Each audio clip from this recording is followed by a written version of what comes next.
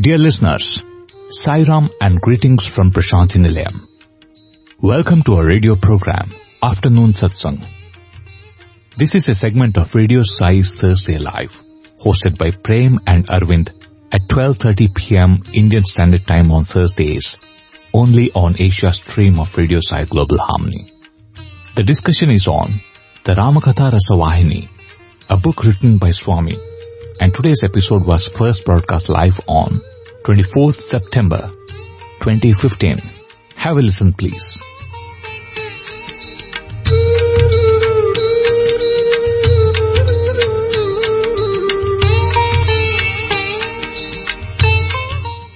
Sairam, dear listeners, and welcome to today's afternoon satsang, where we delve deeply into the nectarous story of Lord Sri Rama, as penned down by our Lord Bhagwan Sri Satya Sai Baba. Last week, during our discussion on the Ramakatha Rasavahini, we enjoyed that beautiful meeting between the devotee Shabari and the Lord Rama. It was such a beautiful episode that it filled our own hearts with inspiration as to what is meant by true patience and perseverance. Today, we will be proceeding further, and today is the entry of possibly the greatest and the most beloved among all of Rama's devotees. It is said that this devotee of Rama is present eternally at any time, any place, wherever the Ramakatha, the story of Rama, is said. And that is the reason why we would always offer our prostrations at the feet of that devotee before every Ramakatha satsang here. Yes, the devotee that I'm speaking about is Hanuman.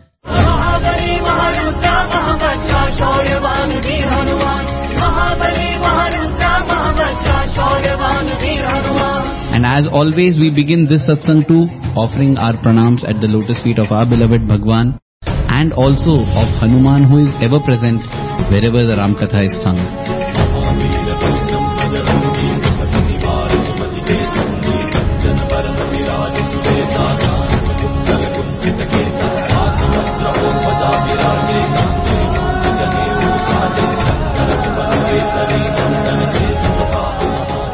I welcome Prem. Sairam Prem. Sairam Arvind. I think in many ways Hanuman stands as a very, very unique character in the whole of Indian mythology, and especially in this Ramayana. Because when we worship Krishna, at best you worship Radha Krishna or you worship Rukmini as part of Panduranga. But Hanuman probably is the only devotee who comes to a stage where in an altar he finds a place too, along with Lakshmana, Sita, and then Hanuman too is there. He almost completes this avatar of Lord Rama, and that is why he is such a beautiful character. And of course, looking at it, he himself is an avatar, an Amsha avatar of Lord Shiva. That is what the story says. But yet, the way that character blossoms and is an eternal inspiration for all devotees. In fact, a thing which was very, very often observed is the presence of Lord Hanuman statue right on top of the hilltop, in the Hillview Stadium. Which, the moment you look at it, you can see that Swami has given it the highest place in that plethora of so many images of divinity and divine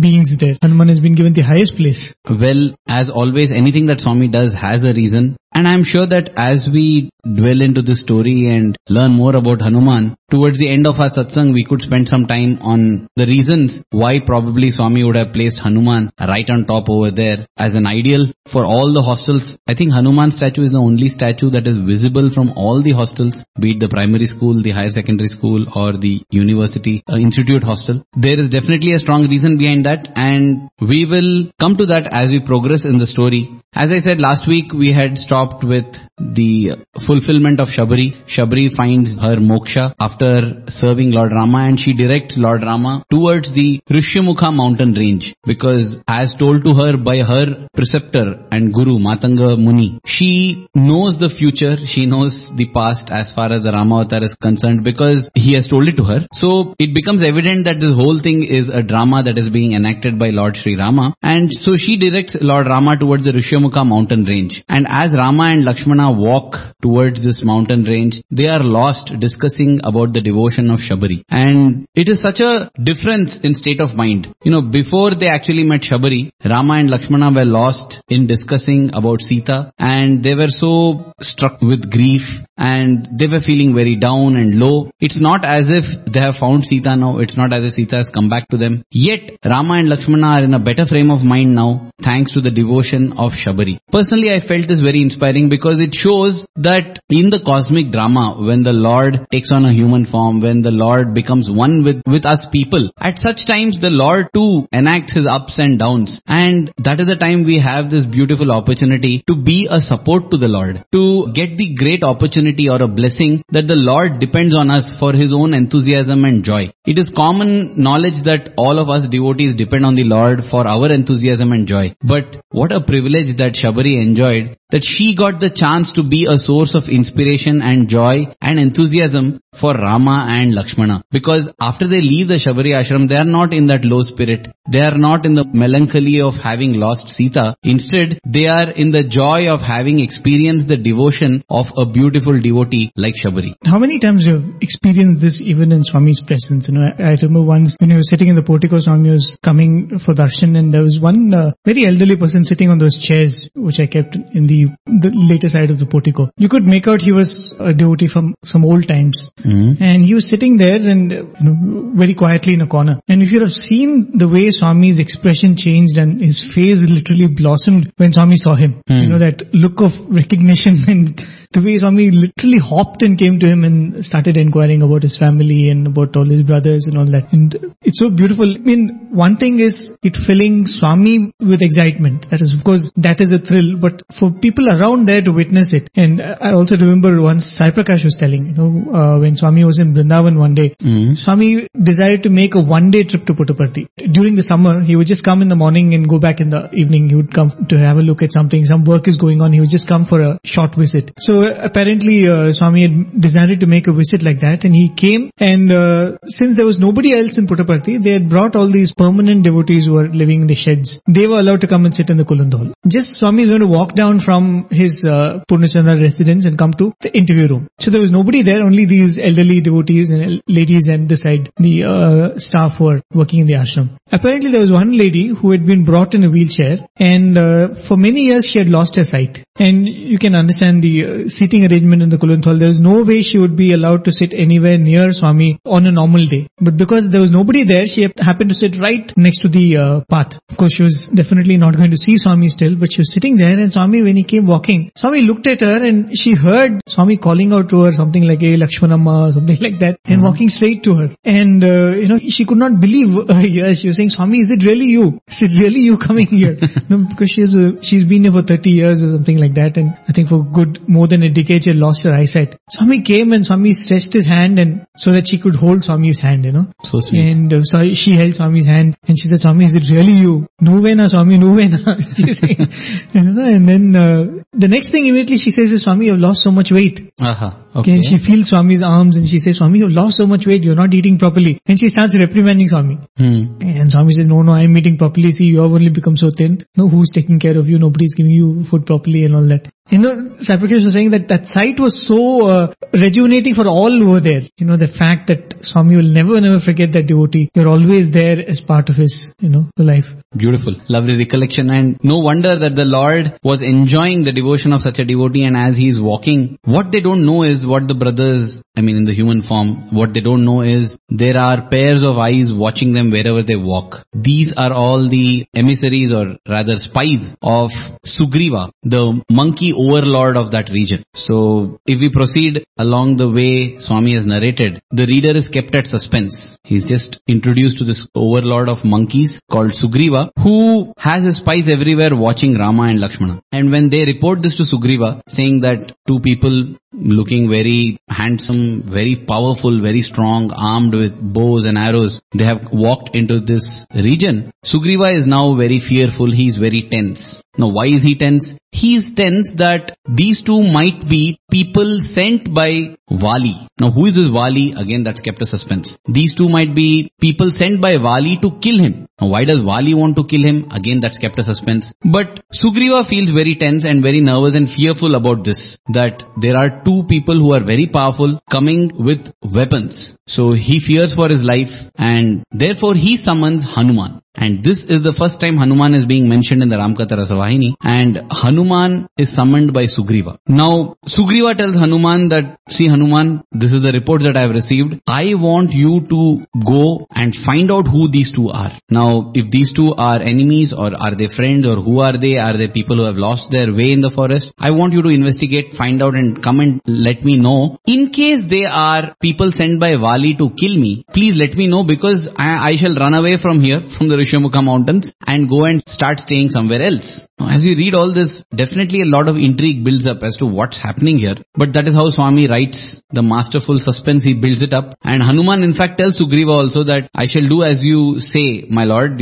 So it becomes evident that Hanuman is somebody under Sugriva. He tells I shall do that, and in case Vali's people come to kill you, keep looking at me, keep watching me. I shall bow down in great humility. And that you can take as a signal that there is some danger amiss and you can escape wherever you want to. So that is how Sugriva tells Hanuman, and Hanuman starts moving towards these two brothers. This whole dialogue, it makes it very evident that Hanuman is somebody whom Sugriva trusts a lot. He trusts him a lot. He also has great trust in Hanuman's intelligence and strength, because if Sugriva himself is valorous, brave and powerful, but if he is fearing these two people, then imagine he is sending out someone to go and face these very people, which means he has great trust in his intelligence and strength. And thus Sugriva sends Hanuman, and Hanuman also, changes his disguise, though Swami does not explicitly state it. Swami later on states it when Hanuman changes back to his original form. So therefore, when we read the Valmiki Ramayana and other Ramayana, we get to know that Hanuman changes his appearance into the guise of a pious Brahmin, and as a Brahmin decides to approach the two brothers. And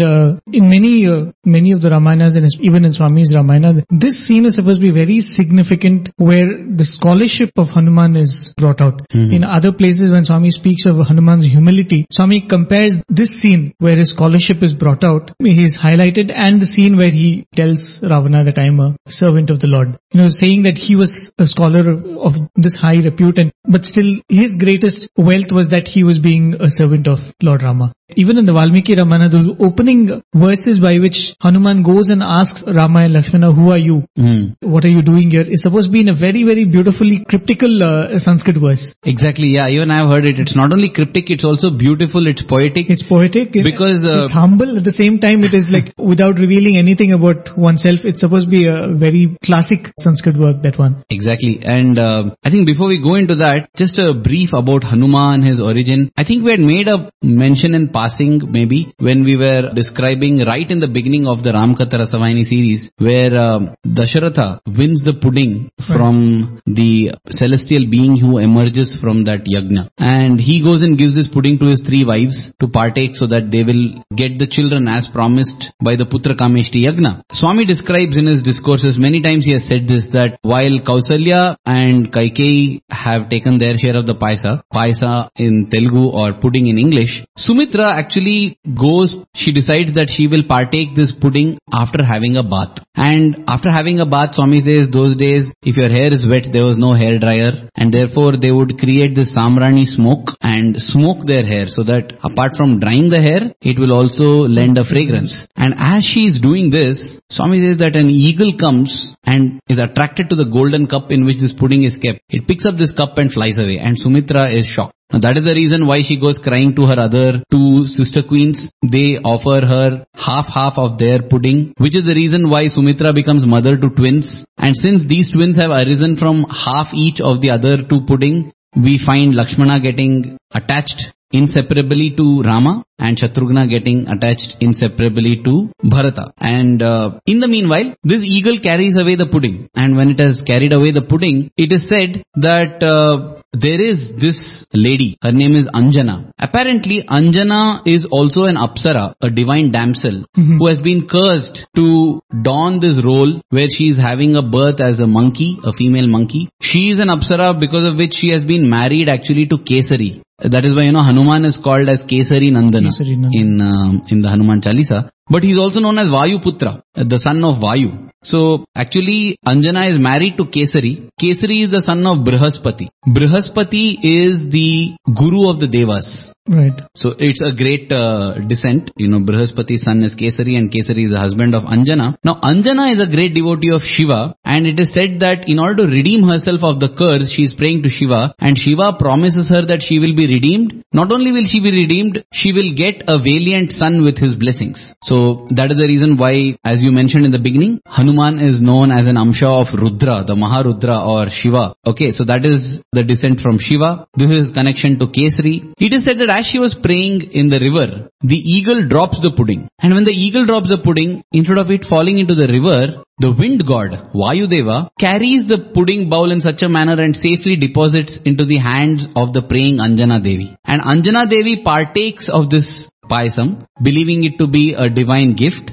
because of which she bears this child Hanuman. So you see, there are so many connections made here. That is why Hanuman is called Vayuputra. He is called Kesari Nandana. He is called Anjani Putra, Anjani Sutta. He is also called the child of Shiva or the Amsha of Shiva. But more than anything else, this is the same pudding from which the 4 brothers have taken birth. I feel just like Lakshmana was attracted to Rama and Shatrughna is attracted to Bharata, and the 4 brothers shared a bond like no other, Hanuman too, it's easily understood why he has that inexplicable attraction towards the 4 brothers, especially Rama, and how it's almost as if he becomes one among the 4. It actually becomes like 5 brothers, because he is also originated from that same pudding or paisa. And so that is about the birth of Hanuman. Right, and I think this is a connection which probably we will not find anywhere else. I mean, I have at least come across only in Swami's works. I have heard it in Swami's discourse. Right, only in Swami's discourse.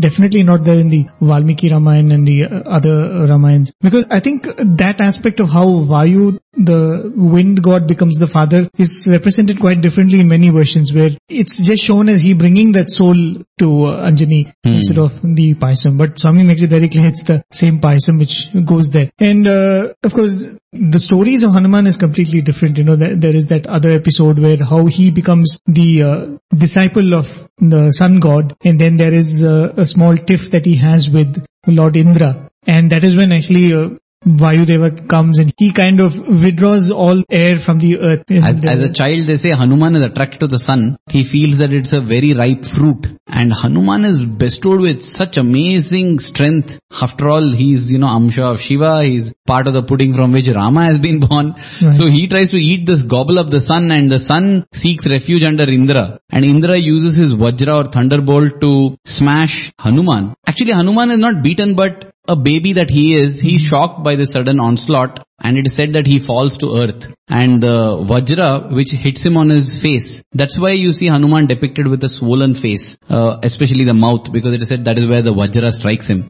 But because of which, as you said, his father Vayudeva becomes so angry that he withdraws the life breath from the world itself, after which all the gods come to pacify Vayudeva. As part of the pacifying, they bless Hanuman with many boons. One of the boons is that unless reminded, you will not be aware of the magnificent strength that you possess. So actually like a curse and a boon it is, because they feel that if he knows his strength, this is the kind of pranks he may play, he may gobble up the sun and all that. But one more interesting connection, this is a story from the Vishnu Purana, which connects Rama and Hanuman. Right. There was a time when Narada gets infatuated. He begins to desire to marry a princess whose Swayamvar. Swayamvar is, right? The ceremony. Where a ceremony where a princess is allowed to choose her groom from a plethora of princes who come to, woo her. Yeah, just like how Sita Swayamvar was there. Right. So some Swayamvars have conditions, some are unconditional, some are left totally to the princess. There are different rules for different Swayamvars. This is actually a very interesting part of Indian tradition itself, where we often think that the Indian culture is more male dominated. You would see it in all the epics where the woman is given the choice to choose her suitor. It's never the other way around actually.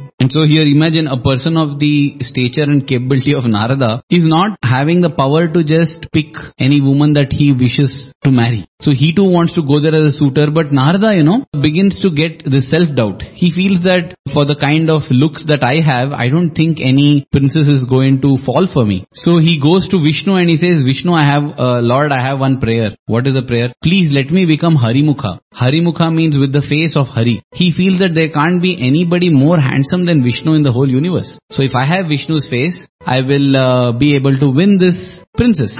Now, interestingly, the word Hari in Sanskrit has two meanings. One is, of course, Lord Hari, which is Vishnu. The other meaning of Hari is also monkey. Right. So it so happens that Vishnu blesses Narada with the face of a monkey. And in fact, when Narada goes to this Swayamvara, he sees that Vishnu himself is present at this Swayamvara. And ultimately, it so happens that Vishnu wins this princess. Actually, I think that princess has a desire to wed Lord Vishnu, and she's been worshipping. I think maybe Narada knows that he's going to be the competitor with Lord Vishnu. And that's when he goes and asks this boon, right? Exactly. So here is a woman who has set her heart on the Lord, and here is Narada trying to be what they call in Hindi as kabab mein haddi. Like something in between. Anyway, so he goes there, but while Vishnu wins the princess, and it is the union of the devotee and the Lord, Narada becomes a laughing stock, and everybody is laughing at him, guffawing and, bursting out. And Narada is unable to understand what's happening till he looks at his own reflection and he realizes that he has got a monkey face. He gets very angry, and on the spot he curses Vishnu and he says, for what you have done, you think that a monkey is a very frivolous animal, frivolous beast, good for nothing. And that's why you have made me like this, right? That's what he assumes Vishnu's intentions are. And so he says, therefore, though you are the most supreme Lord of the universe, a time will come when you will have to depend. You will cry and seek solace and succor from a monkey. He curses Vishnu like this. When he comes back to Vishnu, Vishnu explains to Narada as to how getting married is not right in the scheme of things for Narada, because it will lead to his degeneration spiritually. And then Narada sees the wisdom in what Vishnu has said and repents, and he says, oh my Lord, I'm sorry I cursed you like this. That is when Vishnu tells him that you don't have to feel bad, because nothing happens in the universe without the Lord's will, and everything that happens is for the good, including your curse. Trust me, the curse that you have pronounced on me is going to become a boon when I need it. And that is what we shall see unfolding, that boon unfolding here when Rama becomes completely dependent on a so-called, in quotes, monkey for his joy, for his redemption, and that is Hanuman. So before we proceed in the story, we'll take a short break, but just to put it technically on record, this is when actually the Kishkinda Kandam begins in the Ramayana. The last episode of the Aranya Kandam is where the liberation of Shabari. I think it would be interesting to see what's the last episode in each of these Kandams. Yes. Probably we might have to go back and we'll have a look. But dear listeners, don't go away. We're going to continue with the story, because this is really, as we said, a very, very beautiful moment when Lord Rama is met for the first time by Hanuman. But before that, we'll take a short break and we'll continue after that.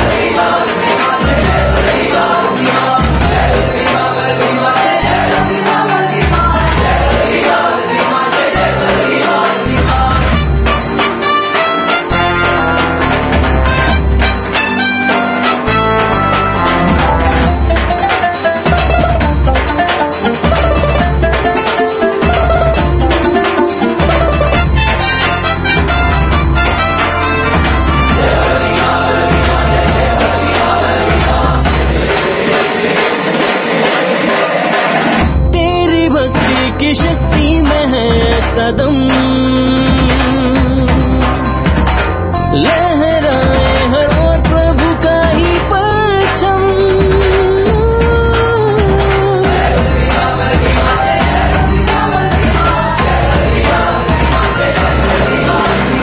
Ram नाम के ज्योति है लेकर चले फिर चाहे राहों में हो मुश्किलें अंधेरे का साया मिटेगा राम राज्य होकर रहेगा कण कण में ढूंढा खुदी में ही पाया हनुमान ऐसे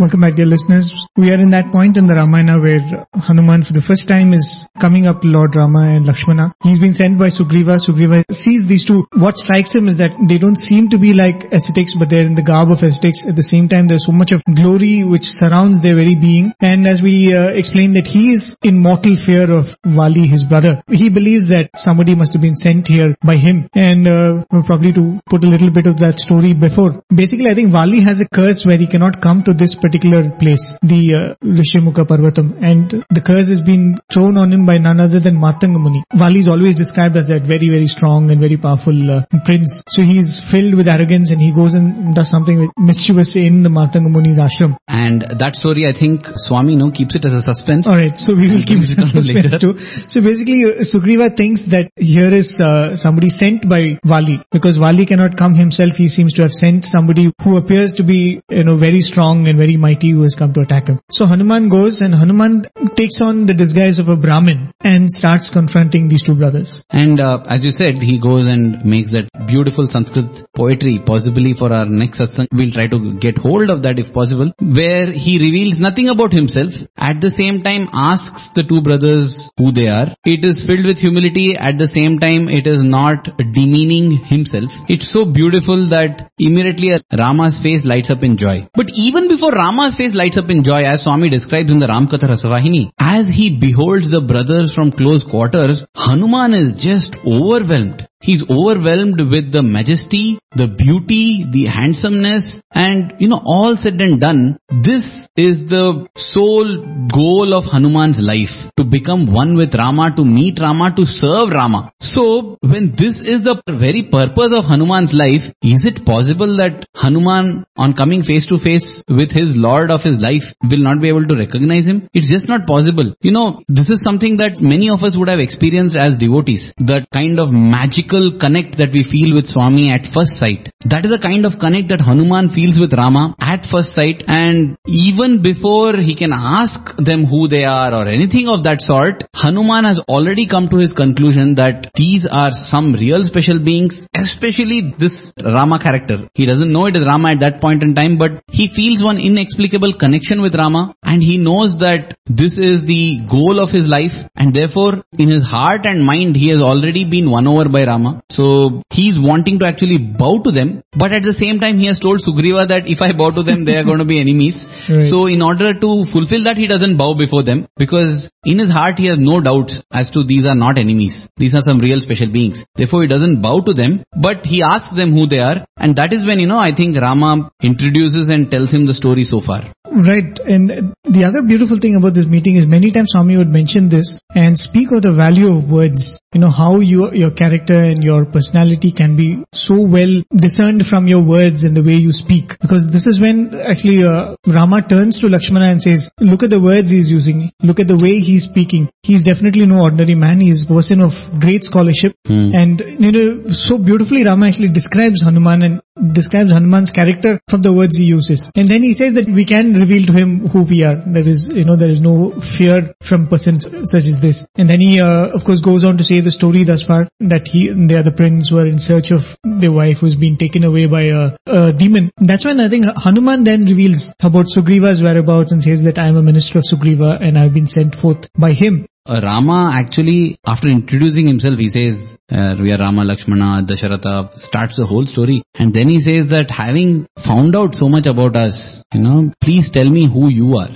Just now you said Rama describes to Lakshmana. Though as such it's not mentioned like that in the Ramakatha Rasavahini, in many discourses Swami says how Rama tells Lakshmana what a wonderful devotee or person Hanuman is. Here he says, now having got our introduction, sir, please introduce yourself also. Who are you? At this, Hanuman is unable to bear it anymore. He says, my lord, he addresses him off as his lord. He says, please forgive me. I already committed one mistake. It was absolute ignorance on my part to come and ask you who you are. Because the answer of who you are, this is what I perceived when I read that. The answer of who you are, my lord, I already felt it in my heart and my mind. I knew it who you are. And yet at a bodily level I asked you who you are. That was parading my ignorance. Now, I do not want to commit that second mistake of trying to introduce myself to you. Is there anything in these three worlds that you don't know? Is there even the slightest twittering of a bird or a fluttering of a butterfly that you are not aware of? So, it would be again greatest Maya on my part. It would show that I am steeped in Maya if I try to introduce myself to you. In all humility he says that. He says, Lord, even if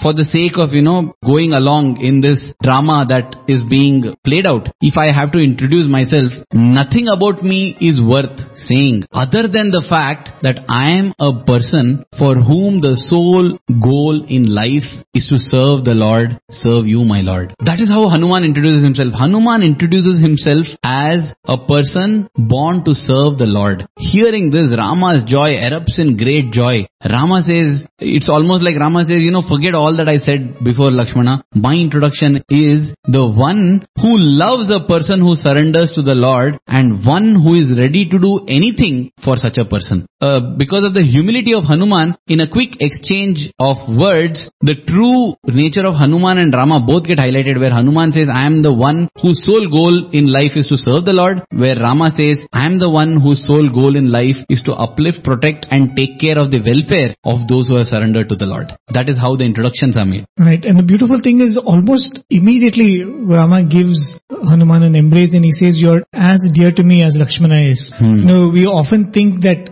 this kind of a title is conferred on Hanuman much later after he accomplishes all these. I think that's our way of thinking. When you do for the Lord, then the Lord accepts you. When you offer him your service, then the Lord is indebted to you, and then but always Swami never expects anything from us, that what he gives is always spontaneous. It's almost like that. I was really surprised to see that. Almost in the first meeting Rama says, you're as dear to me as Lakshmana, you're mine. As you said, I'm here to protect people who surrender to me like this. I was very touched reading the same part. It's so beautiful because not only this instance, in this Kandam actually many more instances come which changes our perception. We think that when you do so much for the Lord, in gratitude the Lord does something for you. That is also true. I remember the other day I was listening to a discourse and I also heard one of our brothers narrating this. Actually, I think it was on the Sai Sannidhi day where Brother Bhargav narrated it. And he said that Swami came and said, "It is my privilege and honor that I have got people like you serving me. I am indebted to you." That is such a beautiful statement that makes, I don't know what it makes in the heart. It makes you feel like nothing else in life I need, Swami. This is the greatest that I can get. So of course the Lord is the foremost in expressing his gratitude. But it is not as if he expresses and gives only after having received. Because in the first meeting itself, as you said, he embraces Hanuman. My father also was saying, when he was a teenage boy, he had nothing, he didn't have anything called wealth. Not even from a lower middle class family, a very poor family is coming from. He doesn't have any influence, nor is he working. He is a nobody. And yet, in one of the first few interviews that he got, Swami told him, "You don't worry about anything in life. I shall take care of you." And then Dad said that Swami gave him a warm hug. In the beginning, he didn't know what to do.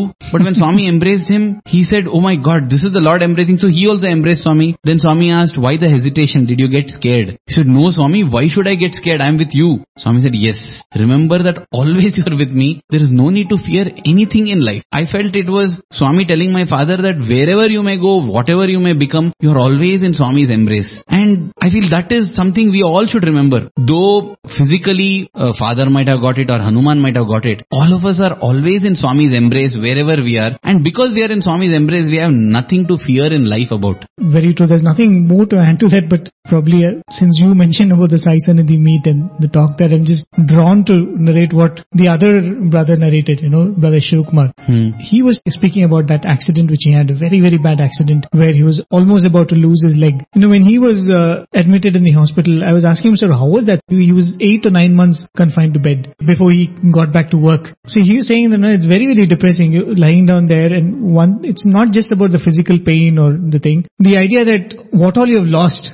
He was doing that duty of walking beside Swami, doing Swami's darshan. He lost that. He was a bhajan boy. He had lost that. He became a lecturer. He never knew that whether he'll be able to stand and take a class after that. So you're saying that I've lost everything which could have probably taken me closer to Swami physically. That was the feeling, depressing him most. And he was saying that during that period he started reading palmistry and astrology. You're trying to figure out what really went wrong with your life, And he said one of the things which he learned after he learned a bit of palmistry was, according to his, probably the lines in his hand, he had to lose a limb sometime in his life. It was part of his, fate. Literally. It's like that. And on recollecting, he said just exactly 5 months before the accident, Swami picks him up for this duty where he has to literally crawl over a whole of the Kulanthal. He's saying use those very legs. Swami gave him a duty by which he can use those very legs in Swami's service. We think we are offering to Swami and Swami is doing in return. Swami put him in a place where Swami will be indebted to him, literally. Made him do that duty for 5 weeks, whatever. And then Swami, he went through the accident which he had to, even, his destiny was such. And Swami comes and protects him. And as you say, who is the one who gives and who is the one who receives? Literally like that,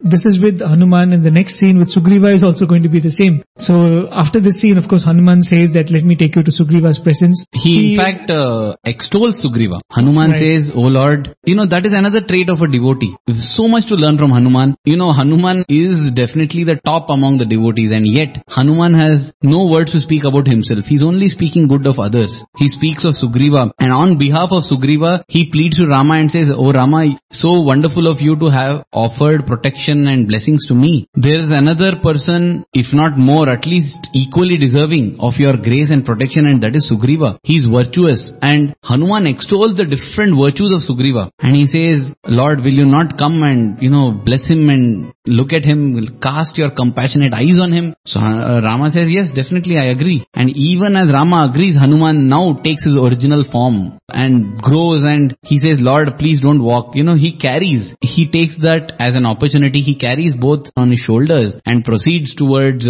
Sugriva. And from far, Sugriva is watching all that is happening. The way it is described in the Ramakatha Rasavahini, Sugriva is now very excited and ready to receive Rama very warmly. Again, this shows the amount of respect and regard Sugriva had for Hanuman's decisions and decision-making abilities. Right. If Hanuman is carrying and bringing them here, they are definitely wonderful beings whom we should should definitely get to know. And therefore Sugriva receives Rama and Lakshmana very warmly, even without knowing who they are, where they have come from, why they have come here, just because Hanuman has carried and brought them here. Right, and of course one of the things which Hanuman says is that he's most definitely worthy of your friendship. And I think in the course of that conversation, Rama says that we are indeed looking for that Sugriva whom you're describing. And he says that we were sent by Shabari who has directed us. Just probably a small difference between Ramakatha here and the original Ramayana. In the Valmiki Ramayana, it's actually Kabanda who says that you go Rishyamukha Parvat and you will find Sugriva there, who will help you find. But of course, I think even in the other versions of Ramayana, it's always Shabari who tells. Sometimes I feel, though the different Ramayanas differ in their account,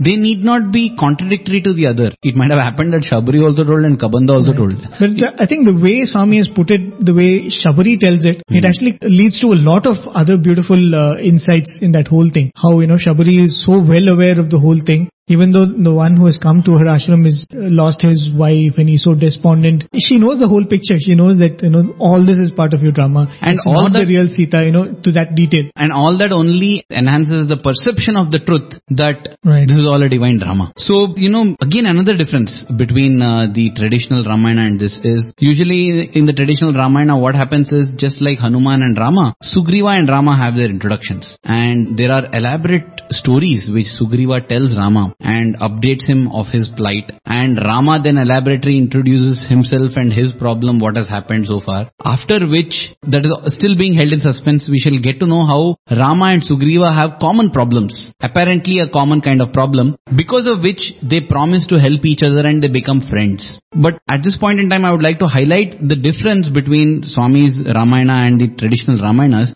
Swami writes that the first thing that Rama and Sugriva do is forge their friendship in the presence of the sacred fire. Right.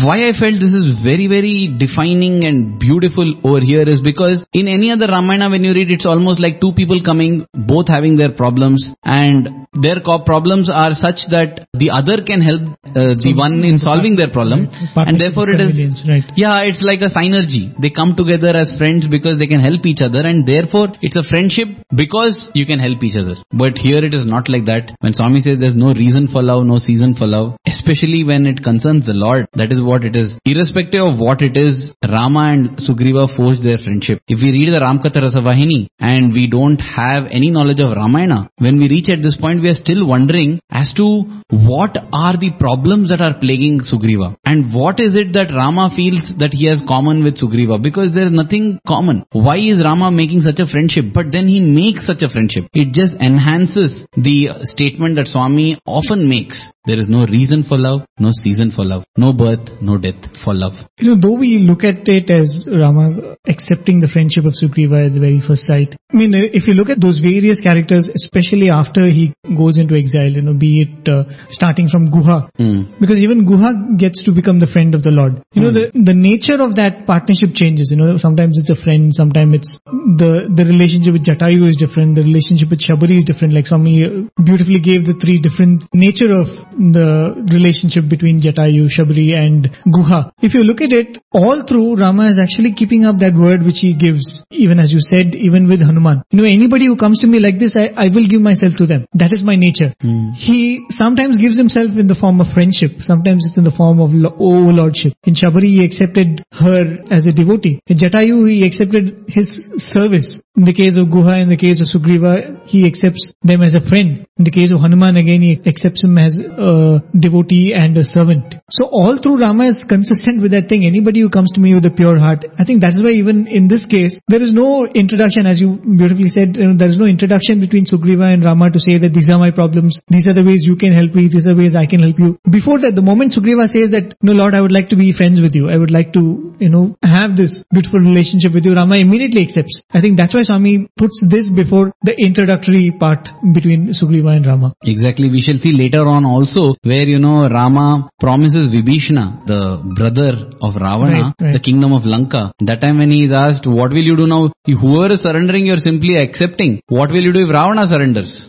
You have already given away Lanka to Vibhishana, and Rama says, if Ravana surrenders, I will give him Ayodhya. So that is Rama's nature. That is the Lord's nature. Whoever surrenders is accepted. Surrender itself, by default in it is defined as something that has sincerity, has faith, has love, and has absolute selflessness. So anyone who surrenders to the Lord accepts completely. Now, as this bond of friendship is forged in fire, Swami makes a small note there saying that Ramayana is all about fire. The wedding of Rama takes place in fire, the birth is in fire. In fact, Sita keeps her original self in fire, later redeemed from fire. Lanka is burnt to ashes in fire. This is a friendship also that is forged in fire. And once this friendship is forged in fire, that is when Sugriva reveals to Rama that, Rama, that as we were here living in Kishkinda, one day we saw an aerial chariot going across. And I think there was a woman there, and I have a feeling that the woman you describe as your wife who has been taken away by Ravana, because Ravana has an aerial chariot. And this that we saw is the same. I'm not sure though. It went in this southern direction. But I'm not so sure. You can verify. And that is when Sugriva asks his people to bring that bundle. A bundle that had been thrown from the aerial chariot. Right. And again, this is one more place where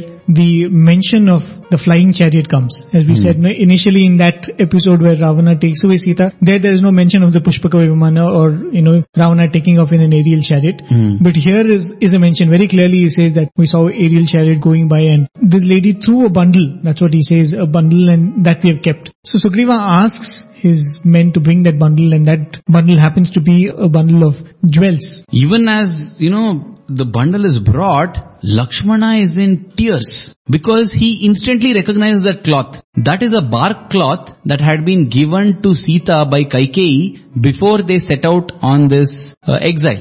So having seen that bark cloth all these years, in fact, as we mentioned last satsang, this is the 13th year that all this is happening. For 13 years he has seen that cloth, bark cloth. And the instant he sees Lakshmana is in tears, and seeing the tears in Lakshmana's eyes, Hanuman and Sugriva, they also feel so sorrowful. Rama is in tears now. Rama is also playing out his role. He's in tears. And as the bundle is opened, as you rightly said, there are jewels there. But Rama says, Lakshmana, my tears are so profuse. I'm unable to see anything. Can you just look at these jewels and verify and confirm that these belong to Sita? That is when another magical episode takes place, where Lakshmana says, brother, these are definitely the toe rings of Sita. Toe rings are actually so small, and Lakshmana also says, these are also the anklets of Sita. Though Swami in the Ramakatha Rasavani does not mention anklets as such, but Lakshmana recognizes only the jewels which are adorning her feet. And when Rama is surprised, in Valmiki Ramayana there is this beautiful stanza where Lakshmana tells Rama, Naham janami keyure, Naham janami kundale, Nupure tu abhijanami, Nityam padabhi vandanat. Means keyure, kundale, these are all earrings and necklace and all these. He says, I don't know all these, Rama. Because Lakshmana for 13 years has not looked at Mother Sita in the face. What kind of pure soul he is. He has not looked at a woman other than his wife in the face anywhere else other than the feet. It reminds,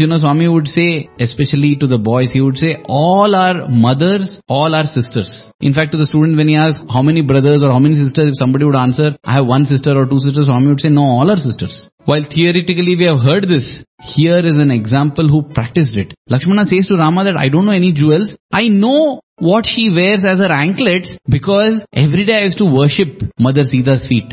Because of the worshipping of Mother's feet, I know that. And this is another beautiful episode that Swami often makes use of in his discourses to highlight the kind of chastity that Lakshmana has, the kind of brahmacharya that he practices, the kind of purity that he has, the kind of samyak drishti. Swami would always emphasize on samyak drishti, especially in this aspect about looking at people of the opposite sex. And here Swami uses Lakshmana's example and highlights with this episode. Very true. I don't know how many times you would have heard Swami say this, quote this particular episode of Lakshmana's purity. And of course, after this, as you said, Rama breaks down and pretends as though he is again struck by the grief which comes from attachment. And then Sugriva is so moved by seeing this whole scene, and he promises, I'll do whatever it takes to find Sita. Interestingly, I think in the Valmiki Ramayana, actually Hanuman tells Rama, before he takes them to Sugriva, he says that Sugriva is, though he is not the king of Kishkinda. Vali is the king. Though he's not the king of Kishkinda, he has won the hearts of so many of the monkeys. He has thousands and thousands of monkeys at his disposal, and at a word of his, he will be able to send them to all corners of the world, and finding Sita will be very easy. So you should make friends with him. But as we said, Swami has skipped that part. All this has not been told to Rama, and even without that, he actually decides to go forward and make this bond of friendship with Sugriva. But then Sugriva makes that promise now. He says, I'll do whatever it takes to help you find Mother Sita. And at this point, he goes on to say how he is able to empathize with Rama's situation then. Because he says, I too am going through a very similar situation. Where I'm separated from my wife. But before we go to the details of that, the place where Sugriva explains what led to his plight right now and why he is so scared of his brother. Before that, dear listeners, we'll take a short break. On the other side of that, we'll continue the story of Sugriva and Vali. Manojavam Marutulya Vegam Jitendriyam Buddhimata Varishtam Vatatmajam Vanarayuta Mukhyam Shri Ramadutam Sharanam Prapadye Shri Ramadutam Sharanam Prapadye Shri Ramadutam Sharanam Prapadye.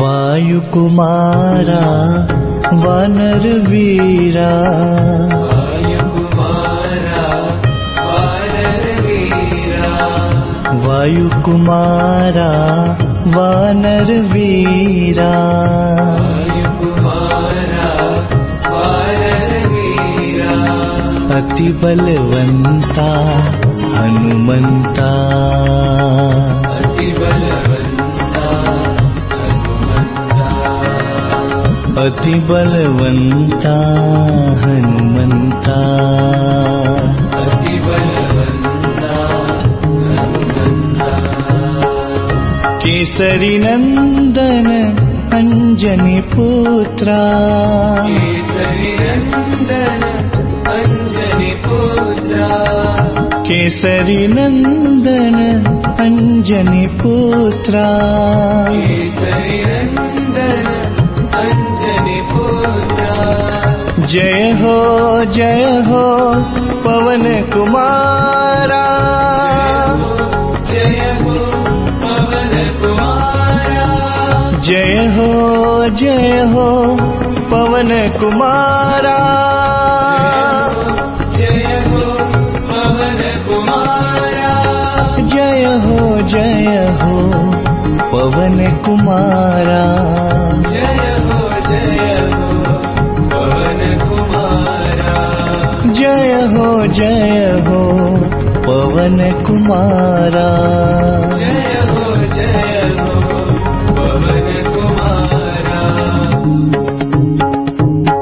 Vayu Kumara Vanar Veera Vayu Kumara Vanar Veera Ati Balvanta Hanumanta Ati Balvanta Hanumanta Kesari Nandana Anjani Putra Kesari Nandana Anjani Putra Jaya ho Pavan Kumara Jaya ho Pavan Kumara Jaya ho Pavan Kumara Jaya ho Pavan Kumara Jaya ho Pavan Kumara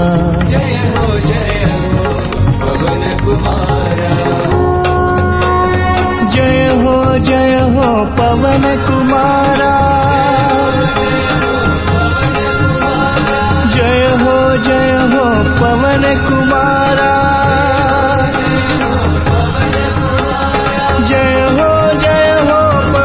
Kumara Jaya ho Pavan Kumara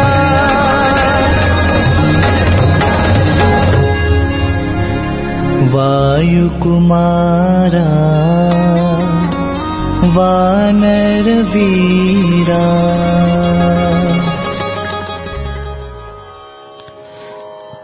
Welcome back, dear listeners. We are at that point in the Ramayana where Sugriva is about to introduce his story to Rama and of course to all of us. Rama needs no introduction, as Hanuman says that nobody needs to introduce themselves to Lord Rama. Many times during the course of this, in the series of satsangs, we've told that many characters get redemption historically through Swami's Ramakatha Raswayani. And two characters whom actually you don't know whether they are really good or bad, because even Sugriva, though he gets this opportunity to be befriended by Rama, somewhere down the line you will feel that he's not really that committed in some places. I think one section of Ramayana is Sugriva, after he becomes the king, he goes away. He does not come back, and that's another episode. He doesn't keep up his promise. But at the same time, when towards the end of the Ramayana, when Rama decides to conclude his avatar, it is Sugriva who comes to join him. Vibhishana does not come. Sugriva comes to join him. So a very, very shady character in that sense. Actually, I feel it's very symbolic. Swami keeps saying the monkey mind. Monkey mind, right. The mind is capable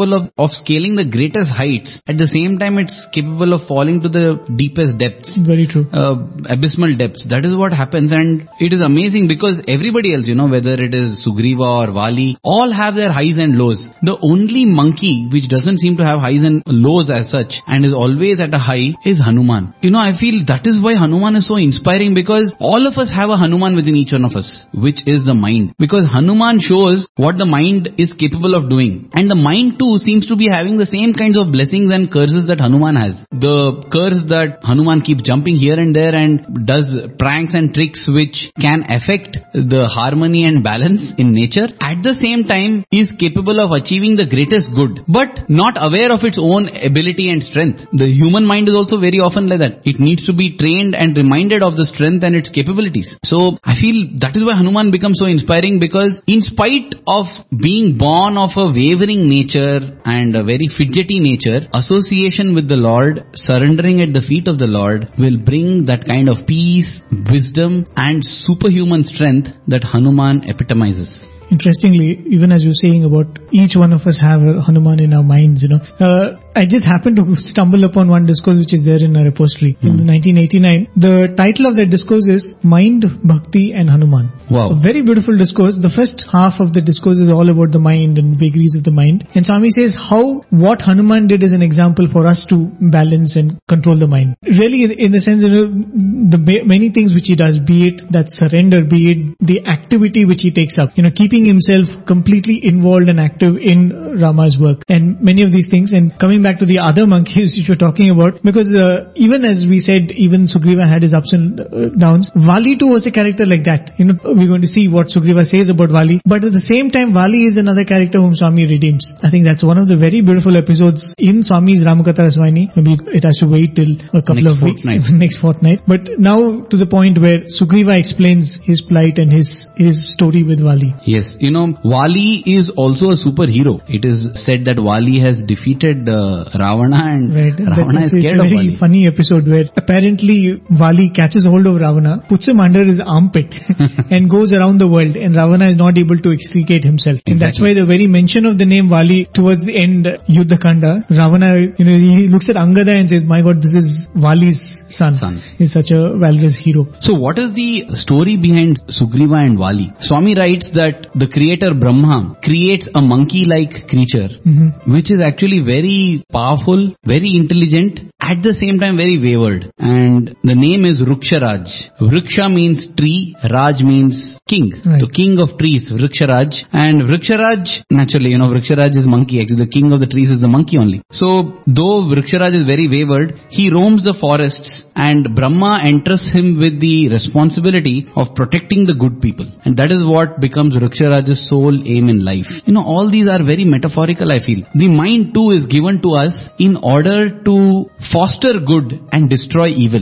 That is exactly the commandment given to Vriksharaj. That's exactly what Vriksharaj does also. Keeps away from evil, fosters the good, destroys the demonic people, and protects, becomes a savior. But what happens to the mind? Once all the enemies are destroyed, it becomes idle. Idle mind is the devil's workshop. The same thing happens to Vriksharaj. And there is this lake, a forbidden lake, into which Brahma has commanded Vriksharaj should not enter. Apparently, that is the thing. Again, when I read this, I just felt it is like an idle mind becomes a devil's workshop. And when it becomes idle, that is when mind enters territories where it is forbidden from entering. You know, whether we look at addiction, whether we look at any of the psychological problems that plague the mind, all the kinds of addiction, from drugs to alcohol to pornography to video games to whatever, all this happens when the mind is idle and looking out. That is reflected in Vriksharaj. So, though he's been told not to go to the lake, he wants to go. And it is said that when he enters the lake and he comes out as a female. I don't know what, monkey or whatever. Female. When he comes out as a female, now he's shocked because this is the kind of change he didn't expect at all. So he prays for redemption and he prays to the gods who come immediately to his mind, which is Surya and Indra. And it is said both of them bless him. And as redemption, after Surya and Indra bless Vriksharaj comes back to his original form. At the same time, he has Sugriva from Surya and Vali from Indra as two children. Okay. It is possibly, I feel, a kind of reminder to Vriksharaj as to what happens when you go into forbidden areas. Because if this reminder is not there, it's a possibility that Vriksharaj may again indulge and go into areas which is forbidden. So as a reminder of what has happened, that he had become actually a woman, he is gifted two children whom he delivers. After delivering them, he becomes a male again.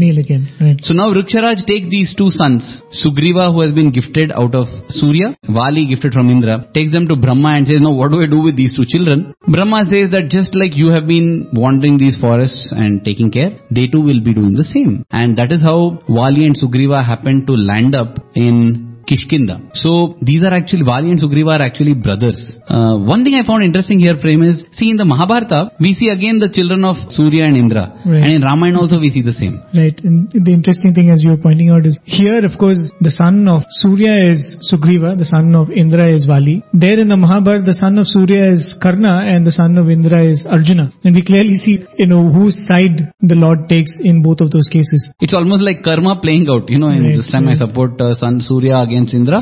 So next time I'll support Indra against Surya. It's almost like even in the divine drama when it's written, scripted, it's all complete. Every end meets completion. And that is the thing. But again, the question of curiosity which comes here is, how is it that two brothers have become such sworn enemies, such that one brother is fearing death from the other brother? That is the next question that comes. Right. And that starts with this episode of Mayavi. He's a demon who's actually the son of, I don't know whether it's the same Mayasura who's supposed to be in the camp of Ravana. See, there are so many here. Right. I think it's too common a name, almost like our in fact names which we have in our hostel. Right. Exactly, because I remember there's one Mayasura who builds Indraprastha for Yudhishthira in the Mahabharata. Right. So I don't know if it is that same Mayasura, but anyway. So basically this is the son of that particular Asura, and his name is Mayavi. He comes and challenges Vali into a duel, right? Exactly. What happens is Vali and Sugriva are the prefects now in the Kishkinda, and they are protecting all the good people from the demons. And when Mayavi begins to create havoc, Vali says that you better stop, otherwise you're going to meet death at our hands. And Mayavi comes and challenges him, what on earth can you do? That is when a battle starts where Sugriva and Vali are battling Mayavi. And Mayavi begins to run under the blows being rained by Sugriva and Vali, especially Vali. It is said that Vali is more powerful among the two. And he runs into a cave. And Vali tells Sugriva that in the cave it's going to be dark. When I enter to try to fight this Mayavi, he may escape out of the cave. Just stand at the entrance of the cave. Ensure that he doesn't escape. I will go in, and however long it takes, you wait here. Sugriva asks, how long? He says, wait for 15 days because I am confident that within that 15 days and 15 nights I will be able to kill Mayavi. If I don't return on the 16th day morning, then you can be sure that Mayavi has killed me, because otherwise he'll be dead by then. I will come out. If I don't come out by the 16th morning, you can assume that Mayavi has killed me. It so happens that 16 days pass, 17 days pass, and both Mayavi and Vali have not come out. Sugriva holds on for 30 days. At the end of 30 days, Sugriva notices a stream of blood coming out from the cave. Going by his own brother's words, he assumes that the worst has happened, that Mayavi has killed Vali, and he's now afraid that Mayavi will come out of the cave and continue with tormenting people. Right. That's why he takes a huge boulder and places it at the mouth of the cave to ensure that nobody can escape from the cave, and then returns back to his kingdom in deep mourning. The whole kingdom is in mourning because they have lost the elder brother Vali, who is valiant, and they say that, after the mourning period passes, they tell Sugriva that we can't leave a kingdom without an heir like this, so you become the king. That is why, acceding to the wishes of his people, Sugriva ascends the throne. Right, and apparently what happens in that cave is that Vali is drawn into the cave, but after going there, it seems he finds the entire army of Asuras there. And that's what takes him a little longer than he thought it would take only to kill Mayavi. And the stream of blood which comes out is all those demons being destroyed by Vali. I mean, I used to think it's a little funny thing because Sugriva is able to put a boulder and close the entrance of the cave. Vali is not able to come out. Apparently he's so fatigued at the end of the battle, he doesn't have enough strength to push that boulder and come out. And that's why he decides to rest again in that same cave for a few days before he tries to push that boulder. And that's what Vali says when he comes back. And Sugriva is genuinely happy when he sees Vali returning, He's so happy that the brother whom he thought he had lost has come back. And instantly he says, alright, I had taken care of the kingdom in your absence. Since now you're back, I think you should come back and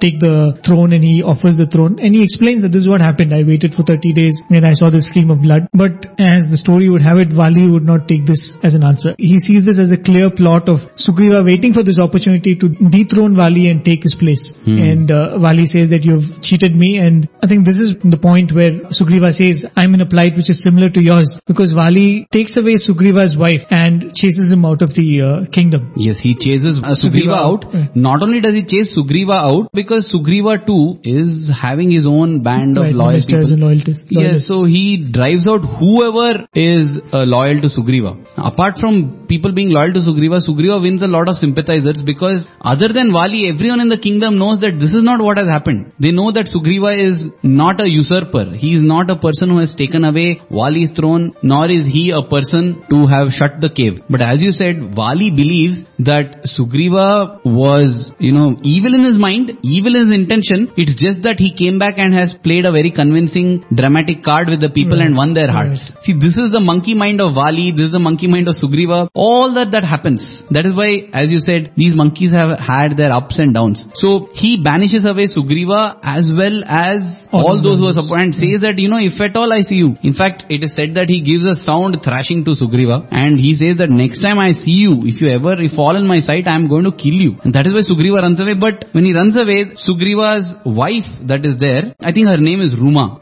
Ruma is taken over as his own wife, like his own wife by Vali, which is very, very bad. And that is a common thing between Rama and Sugriva, that both have lost their wife. Their wife has been taken away by somebody in a very treacherous manner. So that is the thing. And Rama says that, if you have run away from Vali, Vali's place is close by. What makes you certain? In fact, Rama tells Sugriva that it was wrong on your part to think that you are weaker than Vali. You can actually fight. You are having your own might. You are not aware of your might. Again, highlighting that mind's aspect. Mind needs somebody to remind. You are not aware of your strength. Even, say that he's stronger than you. How come you're so close by? That is when Sugriva says that, these are mountains where Vali can't step in. Because if he steps in, he's sure to meet his death. That is when again, Rama, the actor, asks, why is that so? And Sugriva reveals another fascinating story. But I think that story will have to wait for our next Ramayana, because the time in our studios shows that it is time to wrap up our satsang. It's again so interesting how what we usually get to think as the most important part of the Ramayana, moving so fast in Swami's Ramakatha Raswayini, and introduction of so many characters one after the other. And these are the very important characters in this later half of the Ramayana. So dear listeners, offering our most humble pranams at Swami's lotus feet and at the feet of Hanuman, who is always present when Rama is spoken about. Ram चरण सुखदाई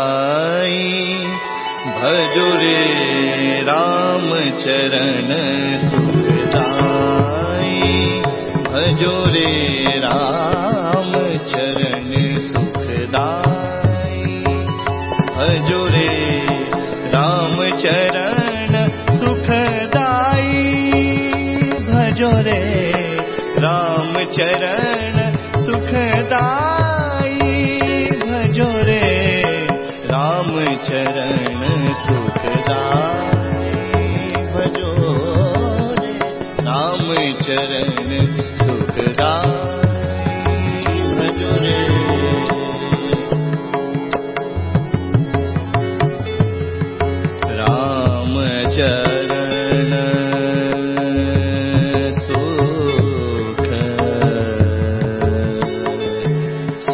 सुखदाई भजो रे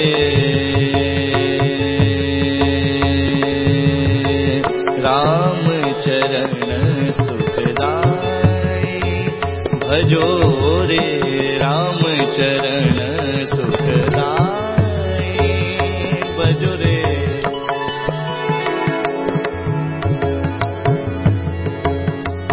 रामा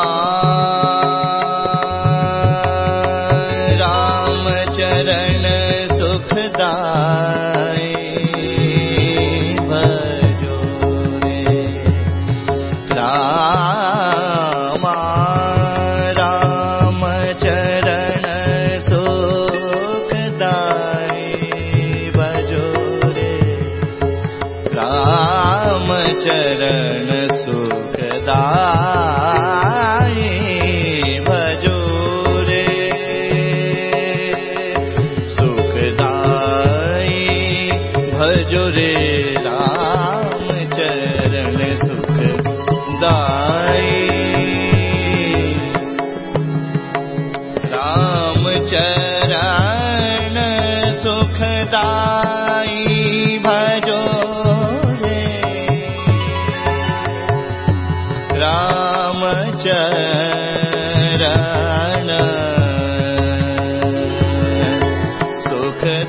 सुखदाई भजो रे राम चरण सुखदाई भजो रे भजो रे श्री राम चरण सुखदाई भजो रे राम चरण सुखदाई भजो रे राम चरण सुखदाई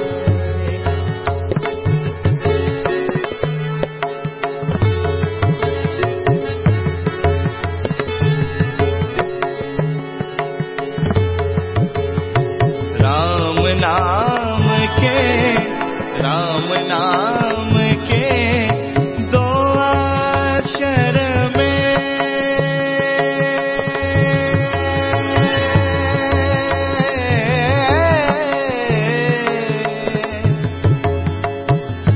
राम नाम के दो अक्षर में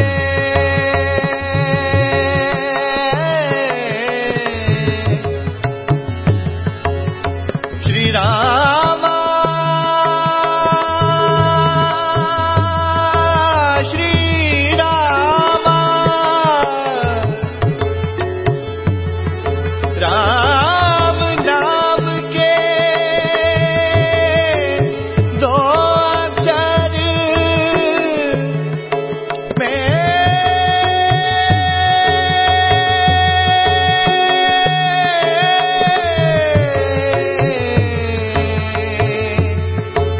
राम नाम के दो अक्षर में सब सुख शांति समाई रे सब सुख शांति समाई रे सब सुख शांति समाई रे साईनाथ के चरणों में आकर साईनाथ के चरणों में आकर जीवन सफल बनाओ रे जीवन सफल बनाओ रे राम चरण सुखदाई भजो रे राम चरण सुखदाई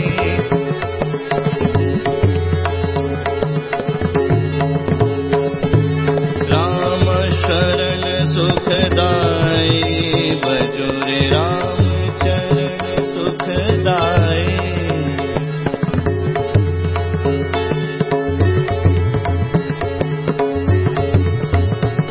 Shri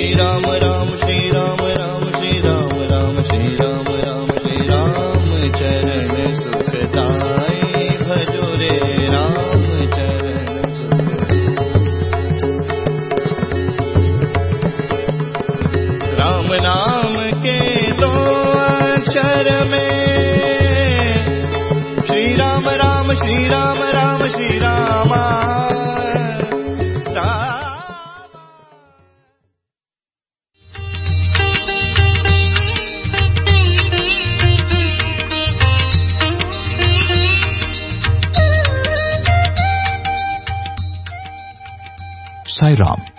You just heard an episode of our radio program, Afternoon Satsang.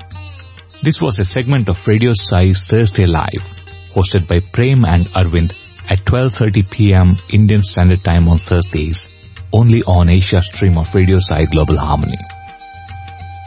The discussion was on the Ramakatha Rasavahini, a book written by Swami, and today's episode was first broadcast live on 24th September 2015. Dear listeners, we hope you liked this program. As always, send us your feedback to listener@radiosai.org. Thank you and loving Sai Ram from Prashanthi Nilayam.